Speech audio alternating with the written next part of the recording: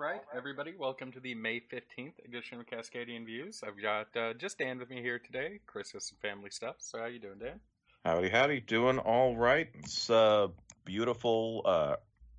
Do we call it summer? Is it early summer or are we still late spring? I mean, it's Kind of 82 on the degrees cusp. here in Portland today, so I'd say it's Nice. summer. Yeah, Yeah, it's been up let's in the do it. 70s and 80s for like all week. It's been hmm great. All right. Here we go. It's white Yeah. boy summer. Yeah. Speaking of people who are going to be enjoying White Boy Summer, Joel Greenberg, who is the wingman of Matt Gaetz, has now copped a plea to everything that Gaetz is denying and has agreed to turn state's evidence. We've been talking about the lead up to this for quite a while, but now it's actually hit the ground running. On Thursday, they scheduled a change of plea hearing for Monday, which would mean that he's changing his plea to guilty pursuant to the plea deal. Um, I've been following Popat on this a lot to explain how these things work to me. He is a former federal prosecutor, Ken White. Um, Loves to make everybody mad and knows a lot about the law, so he's one of my favorite people in the world. Um, he has been touting the fact that unless there are some extremely extraordinary circumstances going on in the background, the mandatory minimums in a plea deal still apply. hmm And the charges that prosecutors have gotten him to plead guilty to total 12 years of mandatory minimum time, which means in all likelihood he's probably agreeing to serve at, like you said in the pre-show, at least a decade in Right. in federal jail, which is not something you do on a whim. If you think there's any chance you have to beat this, you roll the dice rather than go for 12 years. hmm Uh, he's not rolling the dice. He's accepting the 12 years, and maybe if he can deliver them a sitting congressman, there might be a talk of waiving the minimums, but it's a stretch. Right. I mean, either he's looking at significant downside or he's, yeah, offering them a lot of cooperation on the chance that, yeah, he's going to be, yeah, getting his downside significantly lowered to, yeah, exactly lower the amount of time he spends inside. The That's bad downside, times for Gates. yeah, the downside for him that he's getting it down to. Plea deals do tend to accept the mandatory minimums. They don't go for more. It would defeat the purpose of the plea deal. But Mhm. the maximum length of time for his charges is like 6 months less than a century, like 99 and a half years, which is a pretty significant stint in jail, I would think. Yeah, yeah. I mean, I guess, the moral of the story is, don't have sex with children. Yeah, especially not once you bring over state lines. Yeah, yeah. Whew. The federal government takes that pretty seriously. Yeah. Imagine So that. there's another wrinkle to the story, which is I believe it was the Daily Beast got a hold of a number of women involved in all this as the potential prostitutes. They describe just absolutely ridiculous shit. Not only would they be pressured into certain amounts of drugs, methamphetamine and cocaine predominantly, but the guys would take turns on them in front of their buddies, which, to be honest, just sounds Jesus. exactly like Gates. I mean, you can't Yeah. look at him and not feel like that actually probably fits. Um, yeah, they describe not feeling comfortable enough to back out or say no, just the intense pressure that was put on them. They mentioned seeing other teenage girls underage during all this. It just this I don't know why it's not getting more play because this seems like one of the biggest scandals of like a century here. Yeah, it's just incredibly sordid. Yeah, I mean the stuff that would make the Kennedys blush. And then some. I mean, good God. Mm. Yeah, yeah. I mean, yeesh. I mean, oh, it's just foul on every level. Expect some fireworks on Monday the 17th when the change of plea hearing happens. I imagine that's when we're going to be getting the full details about the plea deal, and also Gates is not identified currently in the testimony that Greenberg has submitted based on this. which isn't necessarily unusual. DOJ has a policy of not identifying people who haven't been charged yet. Both you keep the charges a secret in normal cases, but also it's kind of how you end up with things like unidentified person one from the indictment of the former president's lawyer last year. Right. Which everybody could tell was Trump. They even identified how he had become president one day, but they wouldn't actually use his name because he was not indicted. Same thing's going on here. I imagine you'll see this refactored once Gates actually has an indictment to be identified in that. But something we will absolutely keep an eye on. Yeah, I would think that after he starts providing all that kind of information, it's got to be just a matter of time before they move on Gates himself. Once they've got actionable, information, they can't just leave him hanging. Yeah, not when all this is known out there. Although I do wonder how it would affect his future job prospects at like Newsmax, considering how full on Q Newsmax goes, and child sex trafficking is all over the place, and it'd be a little hypocritical to have Gates in there after that. Extremely. Yeah, it would be. But, sometimes just, on the other hand, Trump loves him, so does it even matter? I don't know. God, it's just so gross. Speaking of gross, different kind of gross, I don't want to equate the two, but Elise Stefanik is now the number 3 Republican in House leadership. We've been talking about the upcoming ouster of Cheney for a few weeks now. It finally happened. She went out the door swinging. Literally, 18 hours before the vote, she released an op-ed about how the Republican Party is broken and history is watching and will be judging. After she was ousted, she went on Fox to once again say everything she had been saying about. She has no remorse, no qualms whatsoever. She feels she did the right thing. She did do the right thing. Still thinks she's a terrible person, but at least she's not a complete and total liar. So you have that going for you, I guess. Yeah. I mean, I guess she can. It lets her sleep at night, I suppose. So yeah. Stefanik is in without an actual recorded vote. As Chris pointed out, they did through a voice vote so that nobody would have to be on the record, and we'd have no information about who voted what. Just a guy at the front deciding who had more ayes and who had more nays.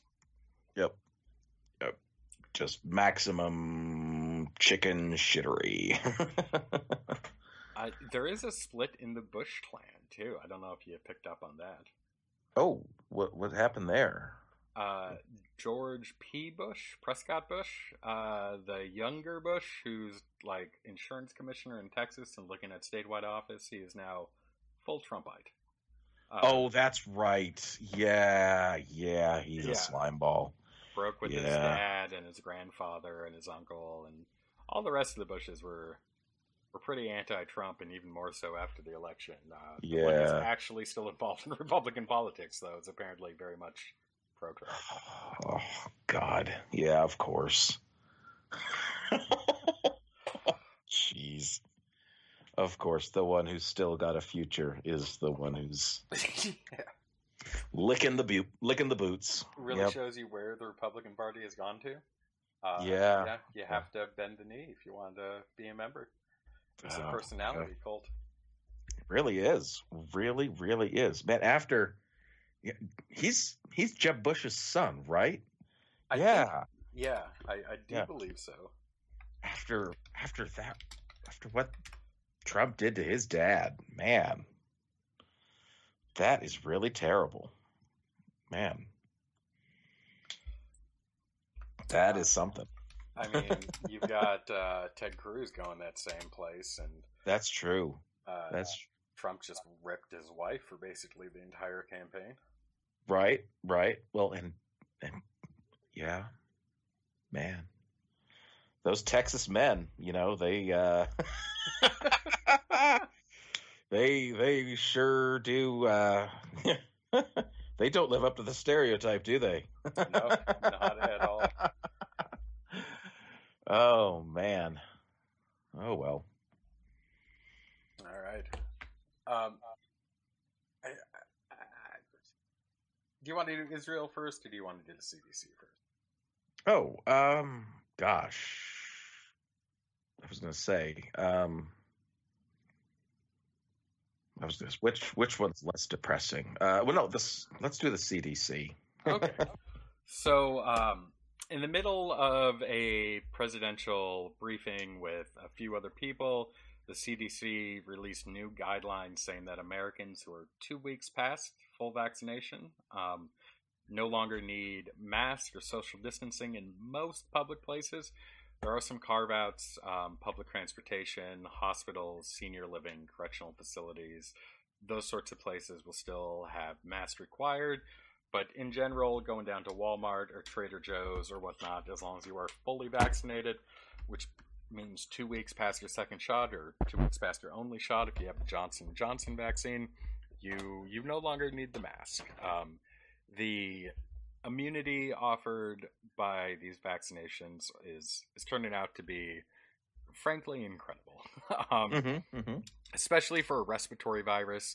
95% doesn't sound like much, but when you look at other respiratory viruses and how effective vaccinations are, it's like an order of magnitude better than anything we've ever gotten before.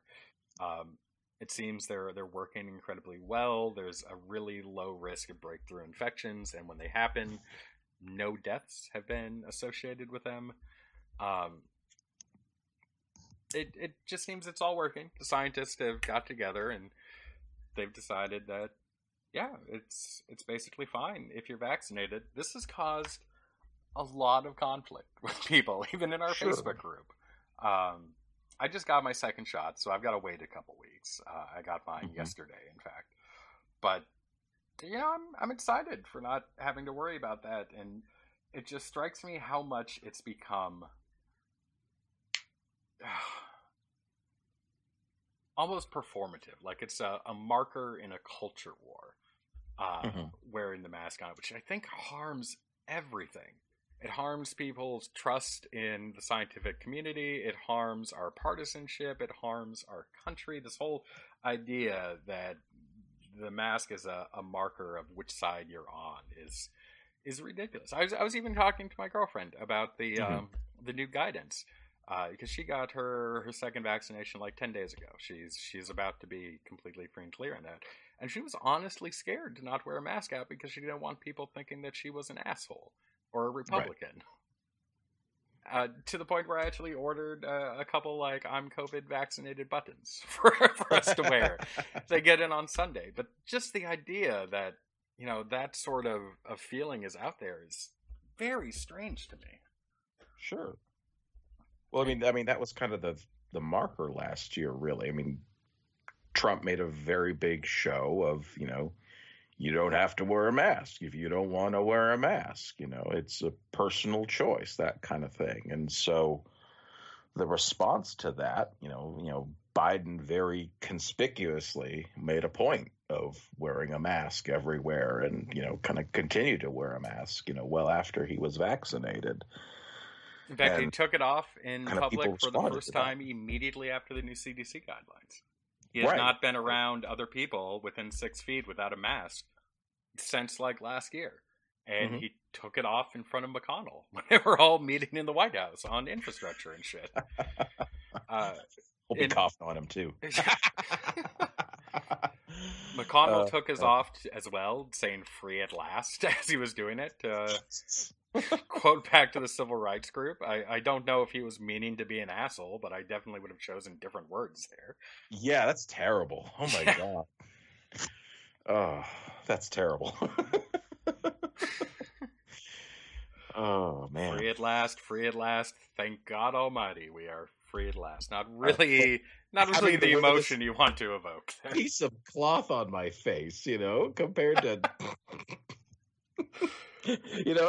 oh no, I'm not having people with shotguns keeping me from voting. Oh God. Fucking McConnell. My God. Yeah. Wow. Hmm. So the governor here in Oregon almost immediately took the CDC's guidance. I think it was like an hour after the CDC made the change. Oregon announced they're making the change. They are I telling think most people, states are. yeah, Yeah. they can. They are telling people they can follow the guidance, but they are not. They're trying to work it into actual language they can use to give businesses like Hmm. a way to function, and also how you're going to keep track of the vaccinated people versus the unvaccinated. Oregon doesn't have any sort of vaccine passport system in place, like a smartphone app you could scan. So Right. it sounds like they're going to require you to bring your vaccine card with you, which I just don't like. That's kind of an important document, and it's too big to like fit in my wallet or something like Hmm. that. I don't want to lose it. I don't want it to get wet in the rain. I'd like to keep it in like my shoebox full of important documents and have an app on my phone that just I can scan and it tells people I'm vaccinated. So I don't really know what we're doing with that, but it Yep. seems fucking weird. Hmm. Yeah, I mean, and yeah, that's kind of the thing. Unless you do have some kind of passport system, you're back to the honor system, and the people with the incentive to lie about it are the ones who are don't want to get vaccinated and the ones who don't want to wear masks. So great, here we go. But all right. Do you know if Washington is changing their mask guidelines to match up with the CDC? Let's see here. I'm not really sure. See if there's any update here on that. Washington State, yes. Washington State lifting mask mandate for fully vaccinated people. Let's see here. Yes, the governor said that they are lifting that. Let's see here. That was on Thursday. The governor made that announcement. Doesn't say as of when, though. So yeah, the basically Inslee is taking the same course as Governor Brown. Okay. Um, I do you think it's going to lead to a new spike? I mean, the benefit we have now, though, is, well, at least in heavily vaccinated states like Washington and Oregon, is that again, at least half the population has had their shots. Yeah. So, I mean, that's kind of the main thing we have going for us. Where states like in the Southeast, or at least portions of the Midwest, I think the concern is in a lot of those parts of the country, your vaccination rates are closer to 20 to 30%, and in Which is those about parts, what it is in Eastern Oregon too, in a I bunch guess of that's counties in Eastern Oregon. yeah, I guess that's a good point. And now that I think of it, in Eastern Washington, it's probably about the same. Because vaccination rates are definitely varying from county to county around here as well, and it's definitely much higher in the western counties as well. So, geez, yeah, and maybe it is going to spike in certain parts of the state. See, I don't actually think it will spike. Just because the people who are going to lie about it are the Mm-hmm. people who are already not masking and not Sure. distancing. To the point where it's like a point of pride for them that they're not doing those things. So I Right. don't really see it changing their behavior at all. It's mostly just a signal to the vaccinated people that you can now go about your everyday life again. All right. I mean, I guess with I suppose. I mean,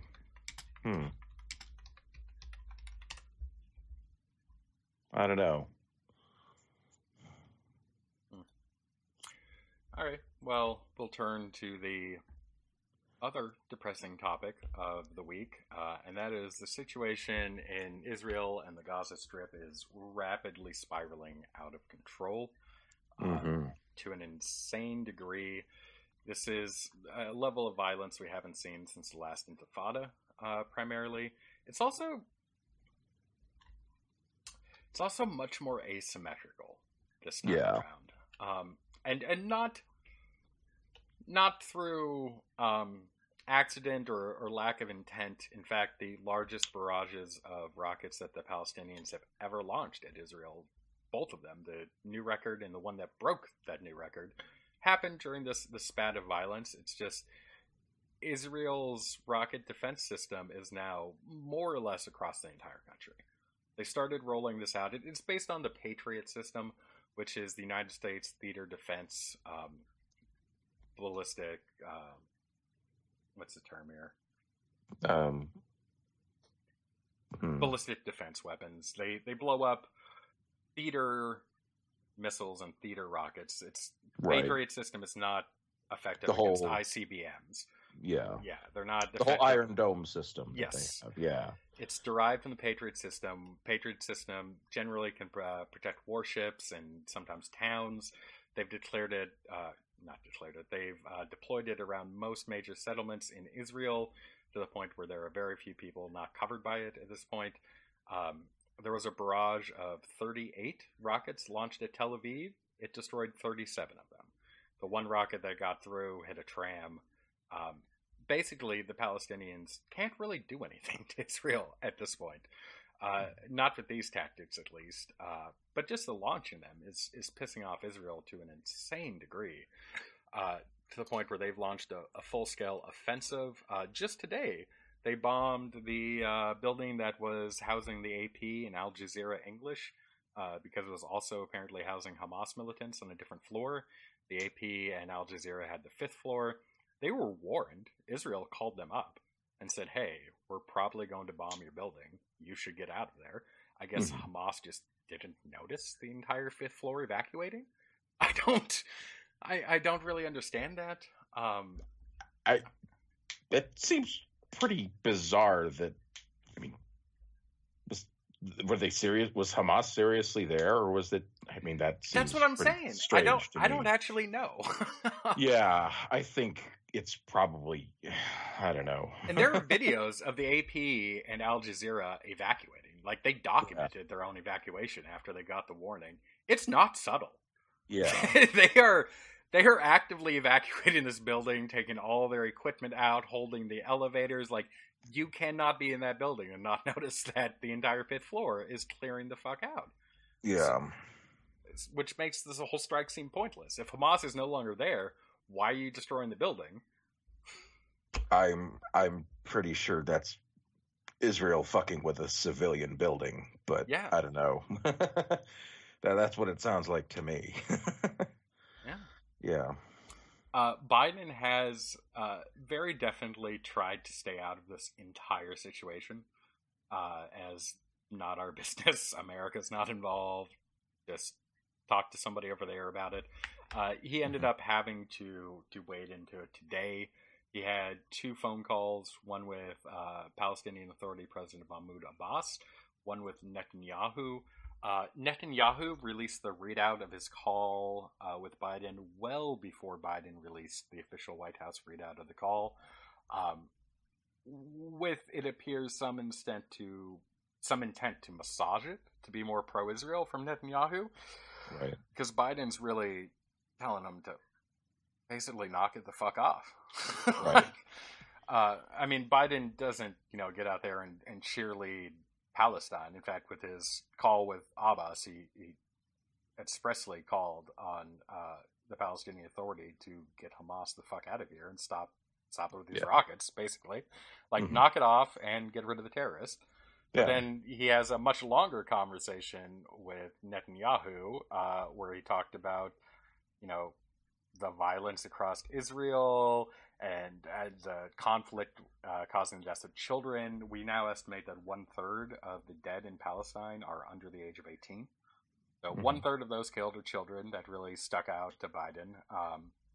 And he reminded Netanyahu a couple times about how American support is not assured in all things, which Netanyahu didn't really mention in his readout of the call. Just kind of highlighted the stuff that Biden said that was pro-Israel and ignored the rest. Yep. So we'll see what goes on there, but it's spiraling out of control pretty bad. Yeah.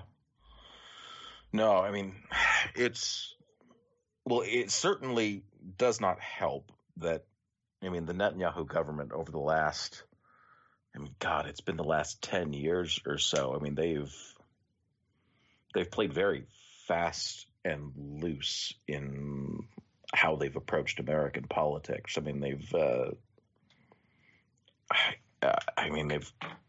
made it almost a point to take sides in American politics in terms of almost explicitly aligning themselves with the Republican Party, and in some cases almost explicitly aligning themselves with Trump over the last 10 years or so. Kind of aligning themselves with Mitt Romney, or at least aligning themselves against Barack Obama in 2012, and kind of expecting Obama to kind of roll with it and kind of let it slide. And kind of, I don't know how long Netanyahu is expecting Democratic politicians to just kind of take it and not expect some kind of repercussion, especially as his grip on his government has definitely weakened.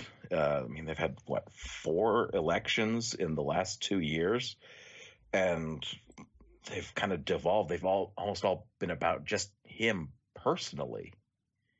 It's just been.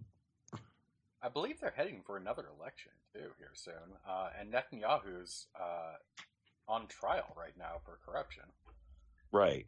Well. I mean, that's kind of the thing. They've this whole situation has kind of been blowing up while he and his opposition have been trying to form a government. They had an election a few weeks ago.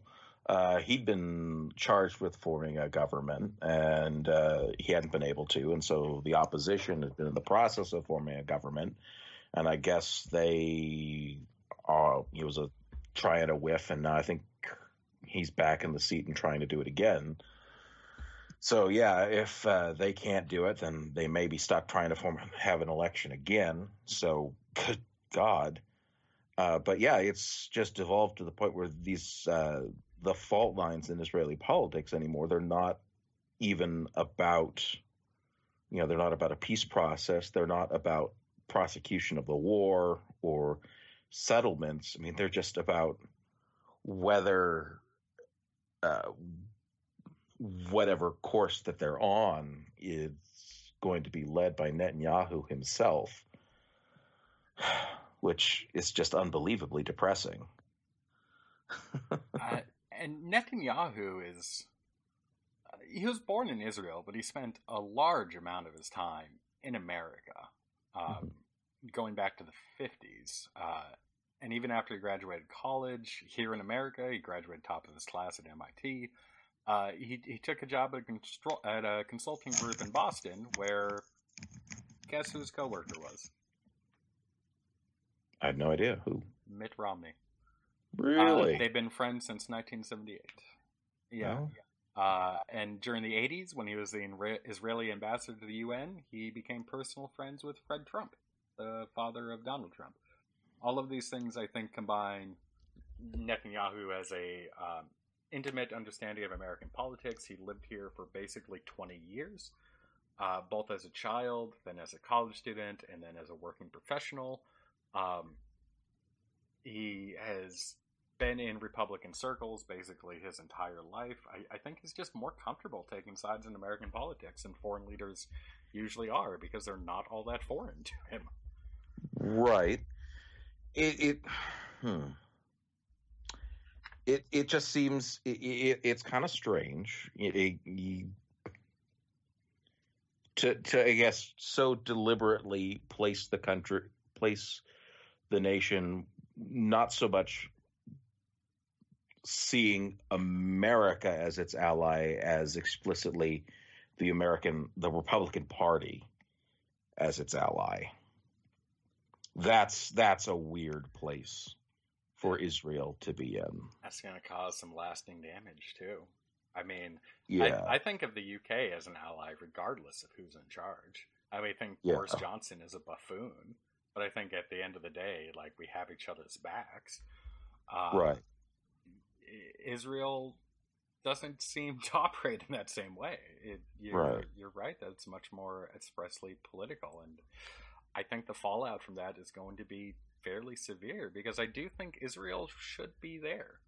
Mm-hmm. I think a land for the Jews, first off, is Mm-hmm. something that it needed. I think statelessness for large groups of people almost inevitably lead to abuses of those people. I think the same thing Yeah. about the Kurds in the Middle East. The fact that they've been denied a state for so long is one of the reasons that they've just been kept under the heel of whatever asshole dictator of the moment is in one of those four countries they're in. Absolutely. Yeah, Yeah. the Holocaust, I think, illustrated a wonderful need. Not a wonderful. That's a poor Yeah. choice of words. An important need. The importance. Yeah. Yeah, for the Jews to have a state, but just it's important that that need be recognized as universal. And the more that Israel is the asshole in that area, the less universal that need feels. When it's Netanyahu being, the Middle Eastern branch of the Republican Party, it's harder to get people to rally around the idea that Israel, as flawed as it is still at some level a democracy, is still at some level respecting of human rights, because they go around and they demonstrate almost the exact opposite of that in numerous circumstances. When they go around also committing lots of war crimes. Yeah. And there's a lot that Israel has to be proud of. The Entebbe rescue was Israel absolutely deciding that some of the lives of their people are worth protecting Jews from other countries. I thought that that's a wonderful example of selflessness out of there, and why it's important for Israel to exist, because the plight of Jews needs somebody to champion it. The Entebbe rescue was when they rescued a large number of Ethiopian Jews, primarily black Ethiopian Jews, who were being systemically stamped out by the dictator in Ethiopia at the time. Israel lost a number of soldiers to that, but they successfully rescued those Jews from the airport. That's the sort of thing that gets championed, this wholesale bombing of children just because, you got issues with the Palestinians that, you spent 30 years trying to work out and you're just tired of them existing now. It's just not really a great example. And it pains me because if Israel loses the United States, it's going to lose other people. And at some point, it really is going to be just Israel standing alone. And at that point, I don't think that there's any possible future for that state. I really don't. And before Netanyahu came back into power, they were at least making moves in that direction. They signed the Oslo Accords, which was supposed to move us towards a Palestinian state. It was Israel accepting that a Palestinian state would exist in return for the Palestinians accepting that Israel would exist, and everybody's fucking forgotten about that now. Yeah. Without the support of the mainstream of the United States, because there is support in the United States, but it would be from the Republican Party, which is, a fascist organization. It's a lonelier future, but it's a bloodier future, and it's, one that's inherently committing more war crimes and just generally a much, much darker future. But yeah, it's one that's, a lot lonelier and just more terrible, and just with increasingly, fewer allies and worse allies, and with, think of who they end up kind of falling in line with. It would be, with, the Trumps of the world, with the Saudi Arabias of the world, the, Dutertes, the Kim Jong-uns. Yeah, exactly. It's not a group of allies you think you'd want to be with, but I don't know. Hopefully things can be turned around, but it is very depressing. And it's spiraling. Yeah. So I guess we'll talk about our own depression now. Have you seen anything about the new 1/6 Commission in the vein of the 9/11 Commission? Oh, was just looking at a Mother Jones article about it because Chris was posting about it and letting us know that that there has been a breakthrough on a deal between Democrats and Republicans possibly on making this happen, which, good that at least there might be some accountability, but there are some catches, of course, because, if you can get Republicans to agree to anything, there will, of course, be limitations on actual accountability. So it looks like the framework of this would be an equal number of Republicans and Democrats appointed to this commission, a Democratic chair, a Republican vice chair. It would have subpoena power, but those subpoenas must be approved. Let's see here. Make sure I understand this correctly. I want to get this right. Let's see here. Approved by either the chair and the vice chair or by a majority of the commissioners, which, quote, means that the Republicans on the commission would have the power to block any subpoena. So 2 steps forward and 1 step back. Making it bipartisan instead of nonpartisan, I think, was a mistake. Yeah. The House and the Senate aren't really equipped to deal with this, I don't think. Not when it's basically directly getting at the heart of one of the 2 major parties in each of those bodies. I would have liked to see something more akin to the 9/11 Commission, which was academics and former subject matter experts in national security and whatnot, people who are no longer actively involved in politics and who have a measure of expertise on the subject matter and not just the ability to make a lot of people very angry. Yeah. We'll see what happens to it. Even just adding another 5 people drawn from academic institutions would probably do a lot to allay my concern. 5 Republicans, 5 Democrats, and, 5 experts in domestic terrorism or something like that. Right. Just something to start turning over some rocks and seriously getting some review of what happened so that it's not just completely swept under the rug because, the Republicans are already acting like it was a good thing. It was great. It was an act of patriotism. The president just today released a statement calling the 2020 election the greatest theft in history. Oh, my God. And I posted a little thing to the group from congressional testimony like 3 days ago, which has it that Donald Trump ordered his acting defense secretary to ensure that the military protected the demonstrators and their right to protest. It's just, there's so much to this story, and I don't think we're going to get any answers from this bullshit commission.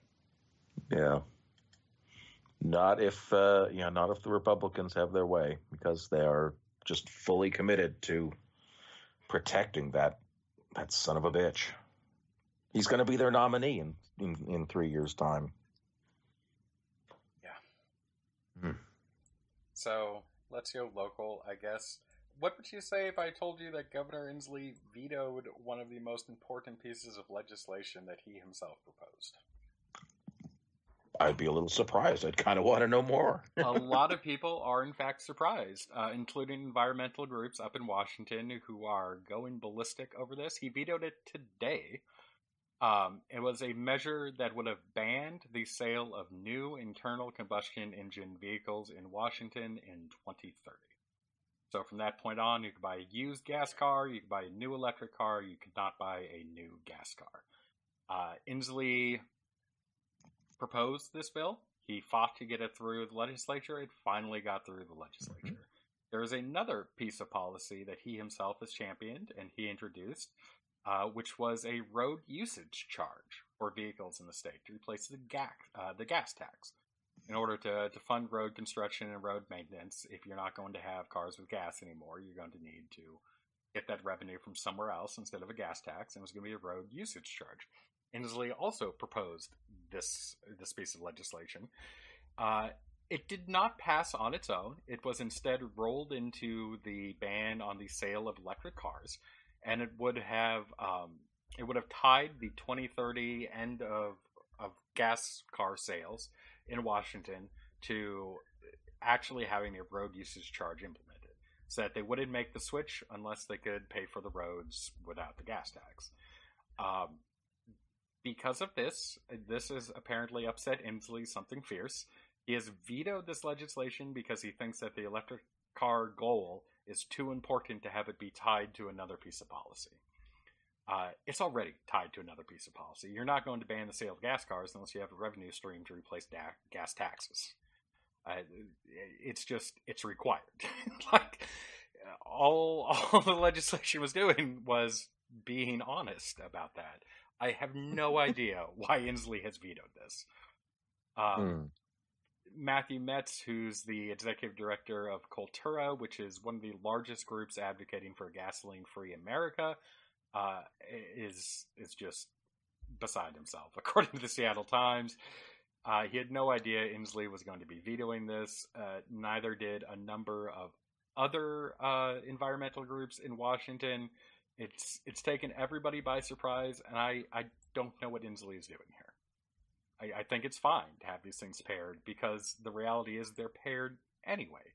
It doesn't matter what the law says. You can't do one without the other. So I don't...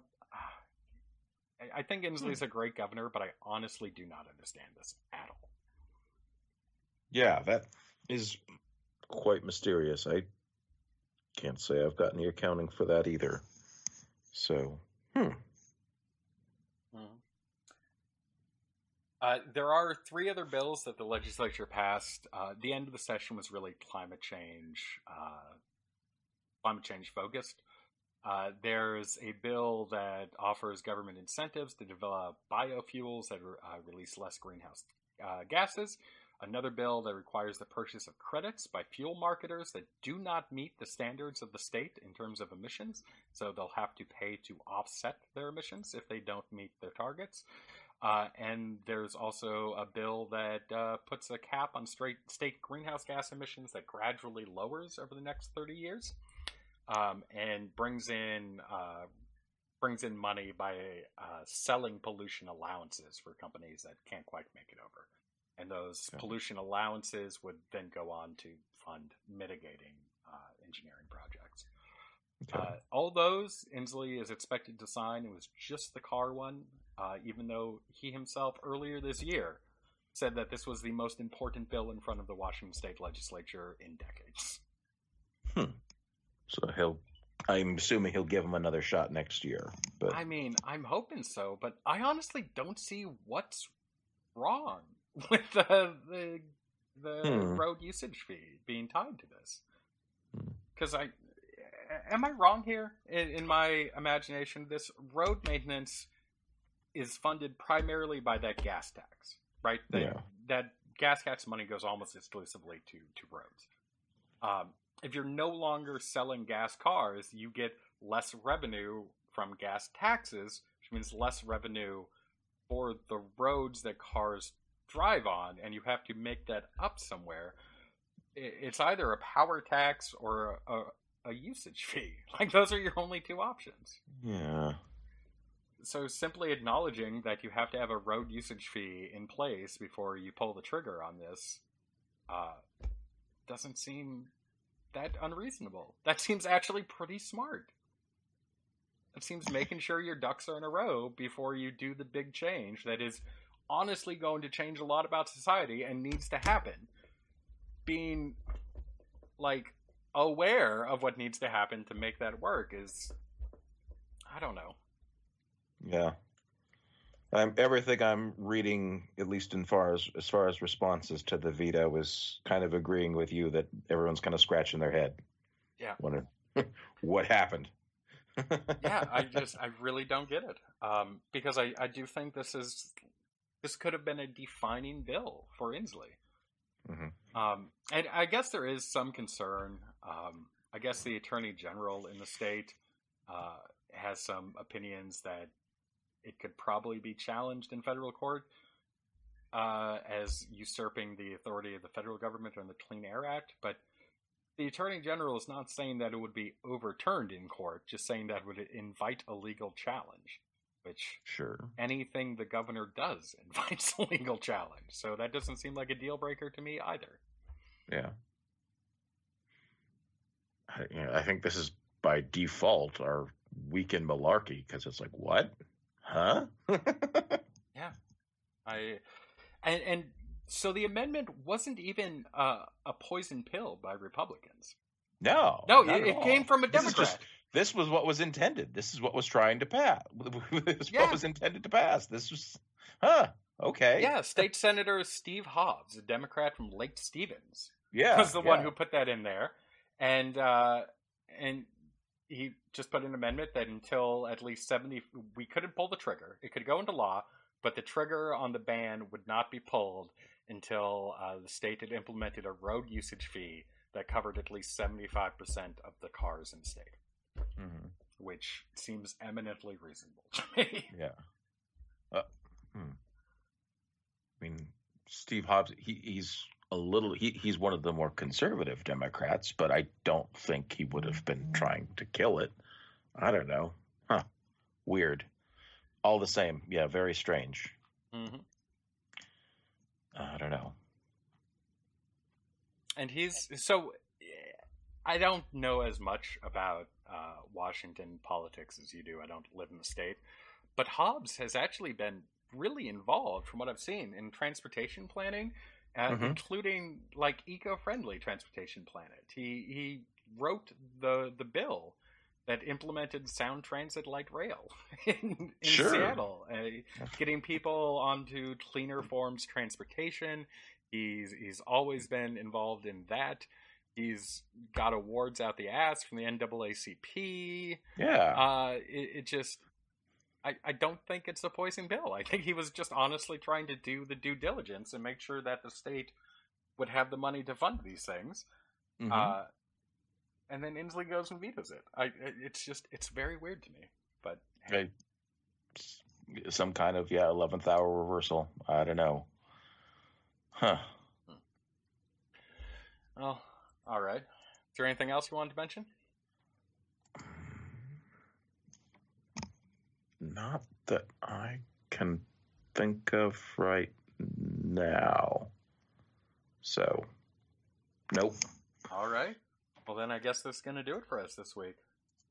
All right. We got through it. We'll hopefully have Chris back next week. Absolutely. Hope you have a good week, Dan.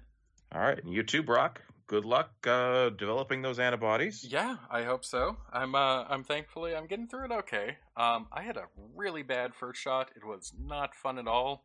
This time I've got a little bit of Moderna arm and I'm running a bit of a fever, but aside from that, nothing really. All right. Very good. Yeah. Have a good one. All right. You too. Bye.